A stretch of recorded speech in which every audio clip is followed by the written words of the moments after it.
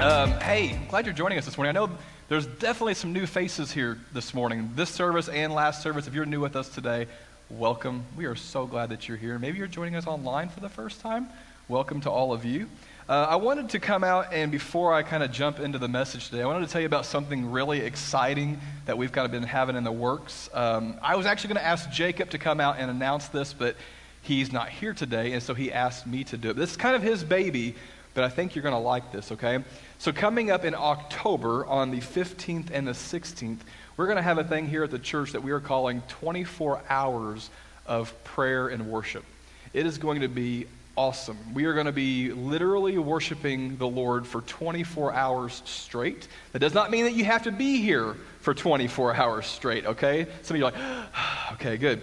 But what we are going to do is we are going to be doing what's called intercessory prayer, just praying on other people's behalf. It might be missionaries. It might be some ministries. It's going to be other local churches that we're going to be praying over. We're going to have some different things set up all over the place of things to pray over. And what we're going to do is we're going to have some sign-ups in October that you will be able to sign up for 1-hour increments and come in. You'll be able to worship. You'll be able to pray during that time for your 1 hour. I believe we're going to try to get 4 people per slot for 24 hours. And if you come and you're like, hey, I just want to come back again, come back again. Stay the whole time. We don't care. I mean, the band's going to take turns. It might just be like an acoustic set, somebody playing piano worshiping, or it might be guitar. I think they're going to do a surprise, like, all band worship, but we're not going to tell you what time that is. But anyway, I want to tell you about that because it's a really cool thing that we get to do that we've never done before, to really pray over our community and the world that we live in. So listen more for that, but it's going to be a really cool time. I'm actually very excited for that. So, hey, if you have your Bibles, turn to 1 John chapter 3. If you have your Bible app, turn there. If you have your physical Bible, please turn there. We'll be there here in a little while, but I want to make sure you're ready. What we've been doing is we've been going through this sermon series called Counterfeit Christian, really looking at the book of 1 John. 1 John is all about this idea of love, what it looks like to be a Christian, what it looks like to love the way that Jesus loved. And so kind of some context as to where we've been, maybe a little bit of a debriefing. The first week was 1 John chapter 1. It was all about dealing with our sin. And actually, the point that stuck out to me that week was this. It said, the depth of my sin reveals the width of his forgiveness. Now, I really like that because as I think about how jacked up I am and the human beings are, I look at it and I think we have so much sin in our lives, and all that does, it does separate us from God, but we are made one with him through Jesus Christ. And all it shows is the depth and the width of his love for us. If you think about it, right? While we were still sinners, what did Christ do? He died for us. While we were still dead in our sin, he loved us so much that he died for us. So even though we're full of sin, it just shows the depth of his grace and his mercy and his love and his forgiveness for us. Last week was dealing with rejection. Remember, if we love God, we're going to reject the things of this world, but the inverse of that is also true, that if we love what the world has to offer, essentially we are rejecting God. Because one thing that I know is you cannot be chasing Jesus and sin at the same time. You just can't do it, right? If Jesus is here and sin's here, you can't do both. You can't chase them both at the same time. One of the biggest themes of this entire book, or in particular a letter that John wrote to this specific church, was warning about the idea of false teachers. He talks a lot about this, and what he's doing is he's correcting the things that these false teachers taught them. If you think about that word false teacher, counterfeit teacher. They claim to sort of be Christians, I suppose. But one thing that he's really correcting is the fact that they were teaching people in the church that they did not believe in Jesus' messiahship. That Jesus wasn't really who he said he was, among other things. In fact, what actually happened was they actually move on. Whether they got kicked out or they decided to move elsewhere, they move on and keep doing their thing. And John's like, listen, I'm writing you this letter to correct these counterfeit teachers and the things that they taught you. So to kind of summarize it, I stole this from my Bible software, so this is not my wording, but I did love how it worded it. So here's the theme of the book of 1 John. John writes to assure believers of the certainty of their faith and to refute heretical doctrines, teaching that Jesus was not fully human and fully divine. But what's interesting is that John does this through a main focus of love. And you'll see this throughout the entire book. You've already heard it for it'll be 3 weeks today. He just keeps talking about this idea of love. So you can kind of see where we're going with this today. But really what he's trying to get across to his readers at the time, and we can certainly apply this to our lives today, is the idea of having a false view of who Jesus is. Because if I'm to be real, I think a lot of Christians do. I think they have a false view of who he is. And if we're not careful, if we have a false view of who Jesus is, did he really say that? Is that really what he meant? And if we're not careful, what will happen is we will have a distorted view of who Jesus is and the things that he wants us to do. And what it will cause, this idea of love, is it will cause us to have the lack of love, or what we call apathy, if we're not very careful. For you nerds out there, here's an outline for you up on the screen. So put it up there. There's an outline of the book of 1 John. I'm not going to go through that, but the fourth one down is in red because that's specifically what we're going to be talking about today, that God is love. See, we were able to love because of God. God is love. In fact, if you look, it's a huge section from chapter 3 all the way to chapter 5. It covers a broad range. I'm not going to get into 5. I'm barely going to get into 4 today. But we've already looked at the idea of how to deal with our sin. We're going to talk about that a little bit. But ultimately, what we're going to look at is who's the source? Where does love come from? Just a moment ago, I said something that I really wanted to start out with. So here's my first point for you this morning, is that a false view of Jesus, or a counterfeit view of Jesus, will lead us into a life of apathy. It's so important that we understand who Jesus is and was, the things that he said, and apply them to our lives so that we can remember what it's all about. I was thinking about this with myself, okay? So I'm not this natural, happy-go-lucky kind of guy, okay? I don't see somebody walk in the door and go up to them and give them a big hug, or, I don't walk around with a smile on my face all the time. In fact, I did not get in trouble for this first service. There was a lot more people here, so don't get mad at me. But people tell me that I have RBF. How many of you know what that means? Okay? B stands for Bart, okay? People tell me I have that I have this thing, a scowl on my face all the time. In reality, what it is, I think, I'm just a thinker, okay? I don't know. I'm not what some people are. I tend to I'm a deep thinker. I'm hyper aware of my surroundings. I'm a focused person, and that can come off as being apathetic. And at times, perhaps, but that's certainly not my intent. I know, like, whenever I go somewhere that I don't really want to be, like, Walmart, you go there, and if you wait in line or whatever, and I don't want to be there anyway, and the cashier might be checking me out or whatever, and it's really sometimes hard for me to be overly outgoing because that's just not really who I am. And in my mind, this is how I justify it. Subconsciously, this is the way that I think, if that's even a thing. I don't know that you can really subconsciously think, but in my mind, I'm thinking, why be overly outgoing to this person or a waiter or a waitress or whatever? Because I'm not going to be mean to them. That's not what I'm saying. I'm not going to be mean to them. But why be super happy and upbeat when they don't even know me anyway, right?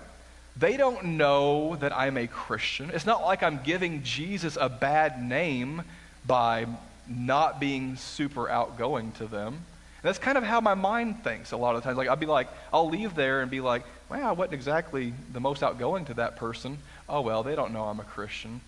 But then I'm reminded every time, it's this one dang scripture that God keeps reminding me of every time. In 2 Corinthians 5:20. And Paul says, therefore we are ambassadors for Christ. Since God is making his appeal through us, we plead on Christ's behalf, be reconciled to God. And what I realize whenever I think about that scripture is that they may not know that I follow Jesus. Okay? I may not be damaging in my mind at first, but I'm certainly not creating the opportunity to even talk about Jesus or to even be Jesus to them. Or maybe this is the person who comes after me, right? And they're going to be Jesus to them, but I just wasn't. And so I'm reminded that it's not about me. Jesus tells us to love your neighbor as yourself? And the answer is not always to preach at people. You see this word reconcile? Reconciled right there? Reconcile? It's the Greek word katalasso, okay? It means to change or exchange. It can certainly be a financial term, the idea of, getting squared up, to make things right. It can be monetary. It can be even like through a bartering system. But what's really interesting about this particular word and the way that it's used in the Greek is that never in the New Testament is that word used financially. It's always used relationally. Whether it's from one person to another, reconciling that, or from one people group to another people group, or a person or people to God, it's always used relationally. I'm going to get into chapter 3, but first I want to have a little bit of fun. I brought 3 pictures this morning that I want to show you, and what each one of these pictures represents is something that Bart loves, okay? Are you ready for the first one? Okay, show that first one. Pizza. Anybody else love pizza? Okay, good. Anybody else love meat lovers pizza? Anybody else not love colorful stuff on your pizza? Okay, me neither. I love an all-meat pizza. It's delicious, right? I mean, if you don't love pizza, you're kind of weird. But pizza's awesome, and I love it. Okay, what's the next thing? The gym. I talked about this last time, okay? I love the gym. I love going there. I love spending time there. I love the way I feel. It's kind of my refuge, if you will. I love to listen to my music and just get in my own world. I love the gym probably because I love pizza too much. I love pizza, I love the gym, and the third thing, that's right, I love my daughter. That's Riley Noel. Her middle name's Noel because she was born on Christmas Day, really special to us, but that's my beautiful daughter. Show that next picture. You see what I just did there? I just equated all 3 of those things, didn't I? Through one word. Those were 3 things that Bart what? Loves. See, we have one word for that, and that's the word love. The Greek had 4 words for it. And I think what we do is we tend to throw around this word a little too often and get a little too reckless with it because essentially, even though you know better, I mean, you don't have to be a parent to know that I don't love pizza in the gym the way that I love my daughter. Right? I'm not in love with pizza in the gym, but I am in love with my daughter. But if we're not careful, what will happen is we will develop a distorted view of even what the word love really means. You know, our words matter. They're very important. And the reason that I love her more than those other things is because just like me, she is a fellow imager of God. And if there's one thing that God makes very clear in his word, is that that is the love of his life. And all of us are the love of his life. You know, the Apostle John, he understood this and basically wrote an entire letter on it, like I said. And so we're going to pick up in verse 11. The first 10 verses we're not really going to go over. I'll hit a couple of them, but really that's a direct continuation from chapter 2 that we've actually already gone over last week. So starting in verse 11, he says, "For this is the message you have heard from the beginning. We should," what? "Love one another. Unlike Cain, who was of the evil one and murdered his brother." And why did he murder him? Because his deeds were evil and his brothers were righteous. Why? Cain hated Abel. He did not have love for his brothers, what he's saying.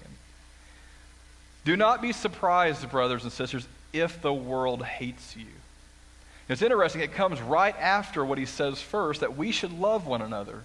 He's literally saying, hey, guess what? You love people, you're going to be hated for it. That's messed up, but that happens. We try to love, and yet we're hated because we're full of love. It's because our citizenship isn't here, right? So people may not understand what we're trying to do, or maybe we just don't do a great job of it, but we will be hated because we love people. We know that we have passed from death to life because we love our brothers and sisters. He's literally saying here, That is proof, that is fruit, that you have passed from the realm of the dead, pre-Jesus, now you're in Christ, and the proof of that is the way that you love people. The one who does not love remains in spiritual death. Everyone who hates his brother or sister is a murderer. And you know that no murderer has eternal life residing in him. Now I want to pause here because those are some pretty harsh words. If you hate your brother or sister, then you are a murderer.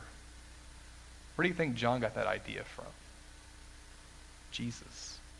Because in Matthew chapter 5, the Sermon on the Mount, Jesus says almost those exact words. If you have hatred in your heart toward a brother or a sister, it is the same as murdering them. That's what Jesus does in the Sermon on the Mount. He says, you've heard it said this, I tell you it means this, and he expounds upon it. What's interesting is Jesus actually doesn't even stop there. John does, even though John wrote this afterward. Jesus says, you have hatred, it's murder in your heart, but you need to make it right. Go be reconciled to that person. That's what Jesus says in Matthew 5. That whole idea of reconciliation, katalasso. Verse 16, this is how we have come to know love. He laid down his life for us. And John is telling us that the reason that we know what love is because God the Father exercised that love on us first. We can say, yeah, through Jesus, of course. But what's so interesting is that nothing takes God by surprise. And yet he still chose to love us and create us knowing how much we would mess everything up. In fact, I'm going to jump ahead just one chapter.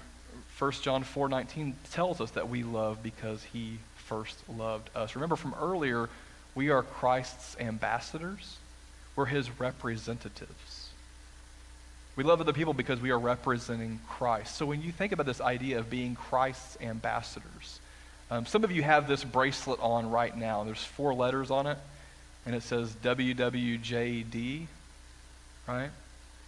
The idea of being an ambassador is to represent that person as if you're them. So to say that we can be Jesus to people may sound crazy until you think about it. We're his ambassadors. We are to act on his behalf. So you got to think in terms of what would Jesus do, and maybe for some of you on the other side of that bracelet it says something else. It says he would what? Love first. It's all about love. Now, I didn't read this next part because we started in verse 11, but just look at how the first 2 verses in chapter 3, how it starts out. It says, see what great love the Father has given us that we should be called God's children. And we are. The reason the world does not know us is that it didn't know him. Dear friends, we are God's children now. Brothers and sisters in Christ, we are God's children now. And what we will be has not yet been revealed. We know that when he appears, we will be like him because we will see him as he is. Twice he talks about the idea that we are God's children. Reconciliation. That Christ reconciled the broken relationship between us and God, and because he did that, we are now children of God. See, this idea of children of God, that's adoption talk. Paul talks about it a lot in his letters as well, but if you think about it, when you become adopted, or you know somebody who's been adopted, what happens? You become like that family. You take on those families' values. You take on those families' attributes. And that's what he's saying here, is that we love because God first loved us. We've been adopted into God's family. God is love. Therefore, we should do and be the same. This next thing I wrote down is that as his imagers and adopted children, we are to imitate his holiness. And in that holiness, that includes love, because I believe that is what holiness is made up of. You see, we are called to be set apart, holy, be made holy. If you think about it, if we're to be made holy, to be set apart from the rest of the world, what is the rest of the world not doing? Love. But yet we're called to be countercultural. John talks about it here. Paul talks about it a lot in his letters. Jesus preached on it constantly. And one thing that none of them did is ever leave the idea of exercising love optional. It's never an option when it comes to loving the Lord and loving our neighbor as ourselves. So if we keep going, look at what John says. He says, we should also lay down our lives for our brothers and sisters. If anyone has this world's goods and sees a fellow believer in need but withholds compassion from him, in other words, if they see somebody in need, whatever that may be, and they withhold compassion, or if they exercise apathy, they have no emotion, no love toward that person, how does God's love reside in him? Little children, let us not love the world or the word, love in word or speech, but in action and in truth. Action and truth. Coincidentally, my Bible actually titles this section Love in Action. But remember me telling you earlier about me not being the most, smiley guy out in the world, right? Last Sunday, I was listening to the sermon. I was kind of writing this sermon too as I was taking notes. And I believe God gave something to me it's my favorite point of today's message. It's this: love is an action, and our actions preach the message of reconciliation. You see, actions speak louder than words, don't they? And you can go out and you can say, hey man, I love you, but if you don't act like it, it's not going to mean anything. You can go today to lunch, and you can, tell somebody that you love your waiter or your waitress, but if you tip them like crap, it's not really showing it. If you treat them badly, it's not really showing it. You see, love is an action. Love is a verb.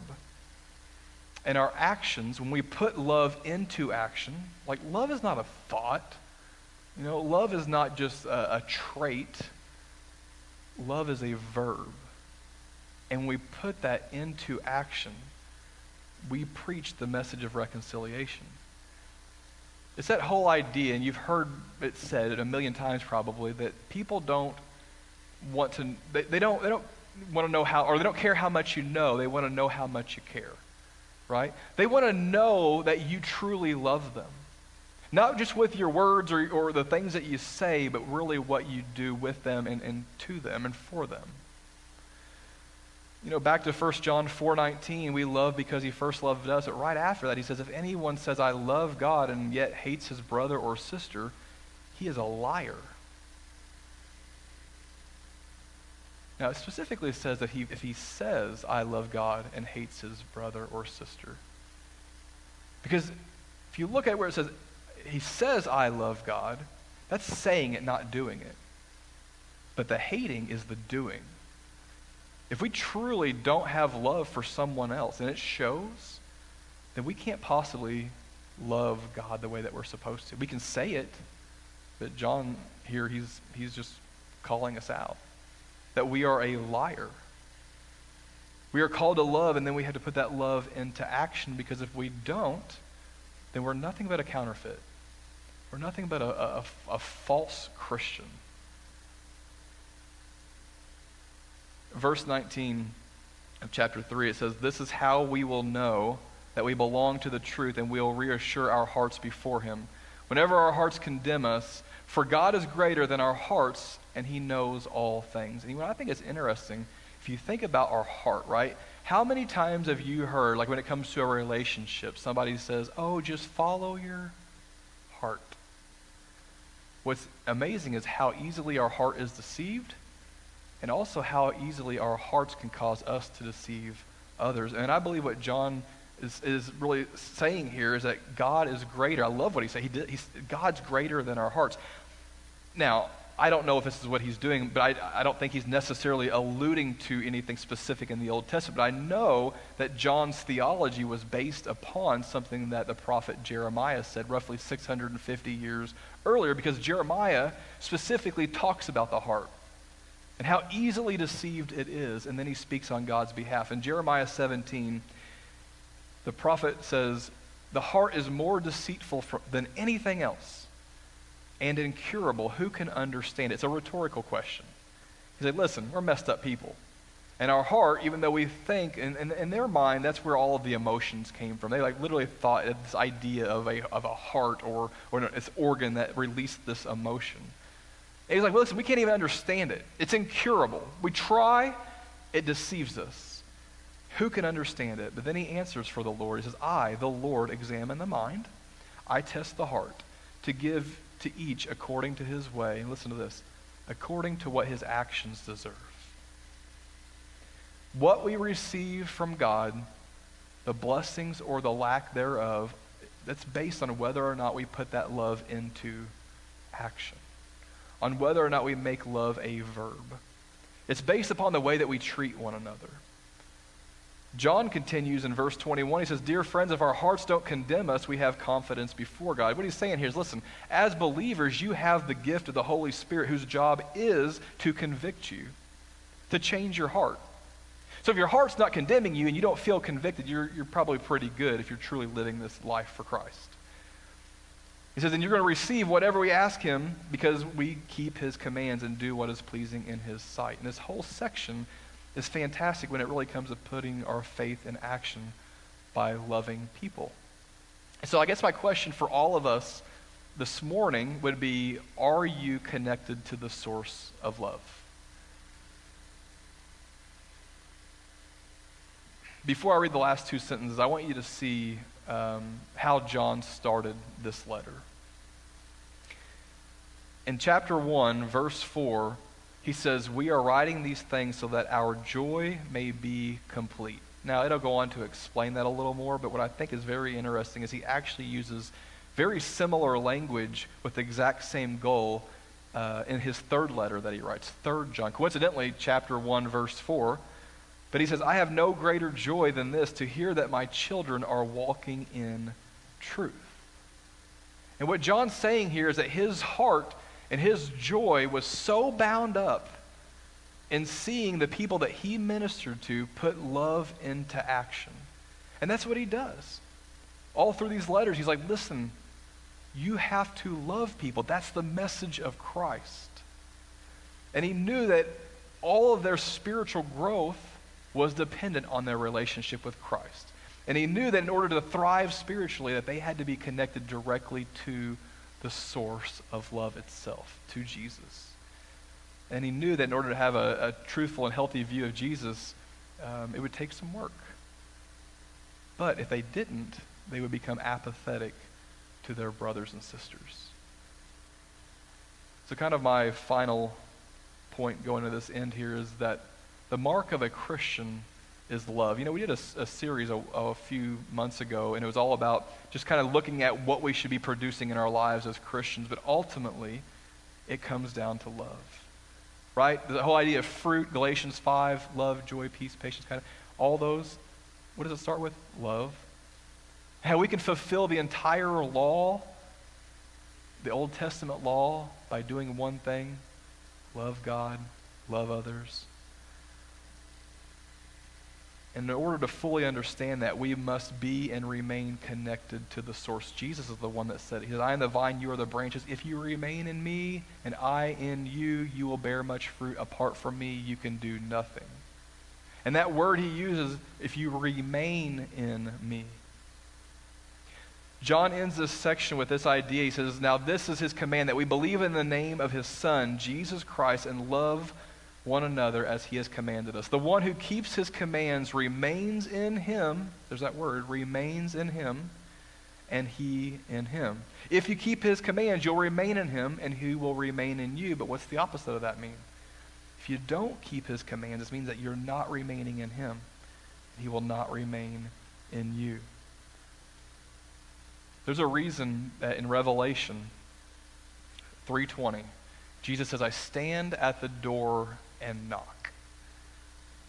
And earlier I showed you an outline because I wanted to really summarize this entire book so that we don't take things out of context. And sometimes we'll cherry pick verses, don't we? And we'll make it fit kind of the agenda that we have. And I've even heard preachers talk about Revelation 3:20, that Jesus says, hey, I'm standing at the door and knocking, just waiting for you to let me in, as if he's talking to people who don't know him, to non-believers. that's so taken out of context because literally Jesus is writing, he's saying these words to a church, to the church of Laodicea. Maybe you've heard of the lukewarm church.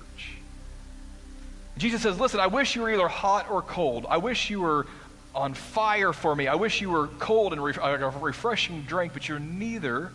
You're lukewarm, and you turn my stomach, and I want to vomit you out of my mouth. That's how he starts it to this church. He's like, you make me sick to my stomach. But then he says, but I stand at the door and I knock. I'm just waiting for you to let me in. And he does that for everyone. That gift of salvation is for everyone. But that's not even specifically about salvation. He said, listen, let me back into your life. You're apathetic. You don't have love for people. You don't have love for me. But I'm standing at the door knocking. I'm not going to get into a theological debate about losing your salvation because I really think the hinge point that we argue about is that word losing or lose your salvation. But I will say that Scripture makes it very clear that keeping his commands is proof of being and staying connected to the source of love. John ends with this sentence and he says, and the way we know that he remains in us is from the Spirit he has given us. Paul writes in Ephesians 1 that the guarantee, the seal of our salvation is the gift of the Holy Spirit. And it's amazing how John here in just this one letter, in particular just this one chapter, sums up the great commandment that Jesus gave in Matthew 22, to love the Lord with all your heart, soul, and mind, and to love others as yourself. And what we find throughout John's letter is not only how to love and serve others, but in fact, who the source of love is. And he constantly is pointing back to Jesus. And again, I'll return to the question, are you connected to the source? Jesus said, if you remain in me and I in you, you will bear much fruit. So I look at that from two ways. As his church, where are you? Are you hot or cold? Are you on fire? Are you refreshing? Or are you just lukewarm? Because he tells us he's just standing at the door knocking, waiting for us to let him back in. Because what I know is, man, there are people out there who are dying and going to hell. And if we don't have love for those people, that falls on us. You know, my little saying has always been, my goal would be to make disciples who make disciples. You know, if people meet Jesus here, fantastic. But a lot of you knew Jesus before you started coming here, so really our goal is to train up, send out into a world that's lost and dark and hopeless. But we get to show them a better way, right? And maybe you're here this morning or you're watching online. I mean, I don't even know what I believe about this Jesus stuff. Well, I'll tell you, it sounds simple, like eternal salvation, like all eternity, new heaven, new earth, spending eternity with him. It's really that easy to just make him the Lord of your life. Yeah, it's not an easy process. But I will tell you that Jesus is the only way. He says that I'm the way, the truth, and life. No one comes to the Father except through me. There's no other name given to men under heaven by which we must be saved. It is Jesus Christ. And so maybe somebody needed to hear that this morning. But there's not a lot of ways for salvation. There's one way, and his name is Jesus. Listen, we all heard John 3:16, right? For God so loved the world that he gave his unique son, his one-of-a-kind son, so that we don't have to perish. We don't have to die spiritually. We can have eternal life through Jesus. So this morning what I would ask you is, where are you? Are you connected to the source? Whether you know Jesus or you don't, are you connected to the source? That whole idea of a vine and branches and fruit, Jesus is the vine, we're the offshoot, we're the branch. He expects us to produce the fruit. But you can't produce what you don't have. You can't produce a fruit if you're not directly connected to the source of the nutrients. And it's just Jesus. So maybe it's a wake-up call for the church this morning to love people, because that's our mark. That's the one thing that we have that the world just doesn't seem to do a good job at giving.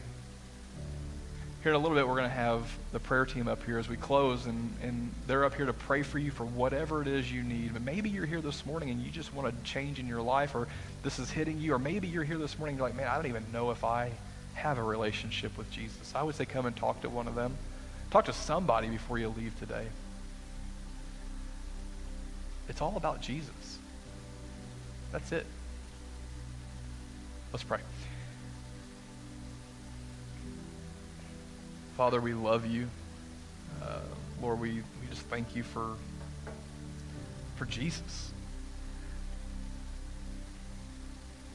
But we love you, and we're able to love you and others because you first loved us. You loved us before we were ever even known here on this earth.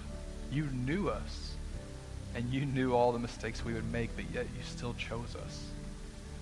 So, Father, as we leave here today, I pray not only for ourselves that we would act like it. Father, I pray for the world. I pray that we can go out and be light bearers to this dark world. I pray, Holy Spirit, for your conviction on our hearts, even when it's hard to love, that we would get over ourselves and do it anyway. Jesus, it's only you. You're it. We thank you for your sacrifice. We thank you for reconciling us to the Father because of what you've done for us. May we never grow cold in that. May that never become normal. May we take that life-giving, life-saving message out into this world and reach people with it. We love you. It's in your name we pray. Amen. Hey, thank you all so much for coming today. If you're new with us, stop by the orange tables. Otherwise, come up for prayer, or we'll see you guys next time.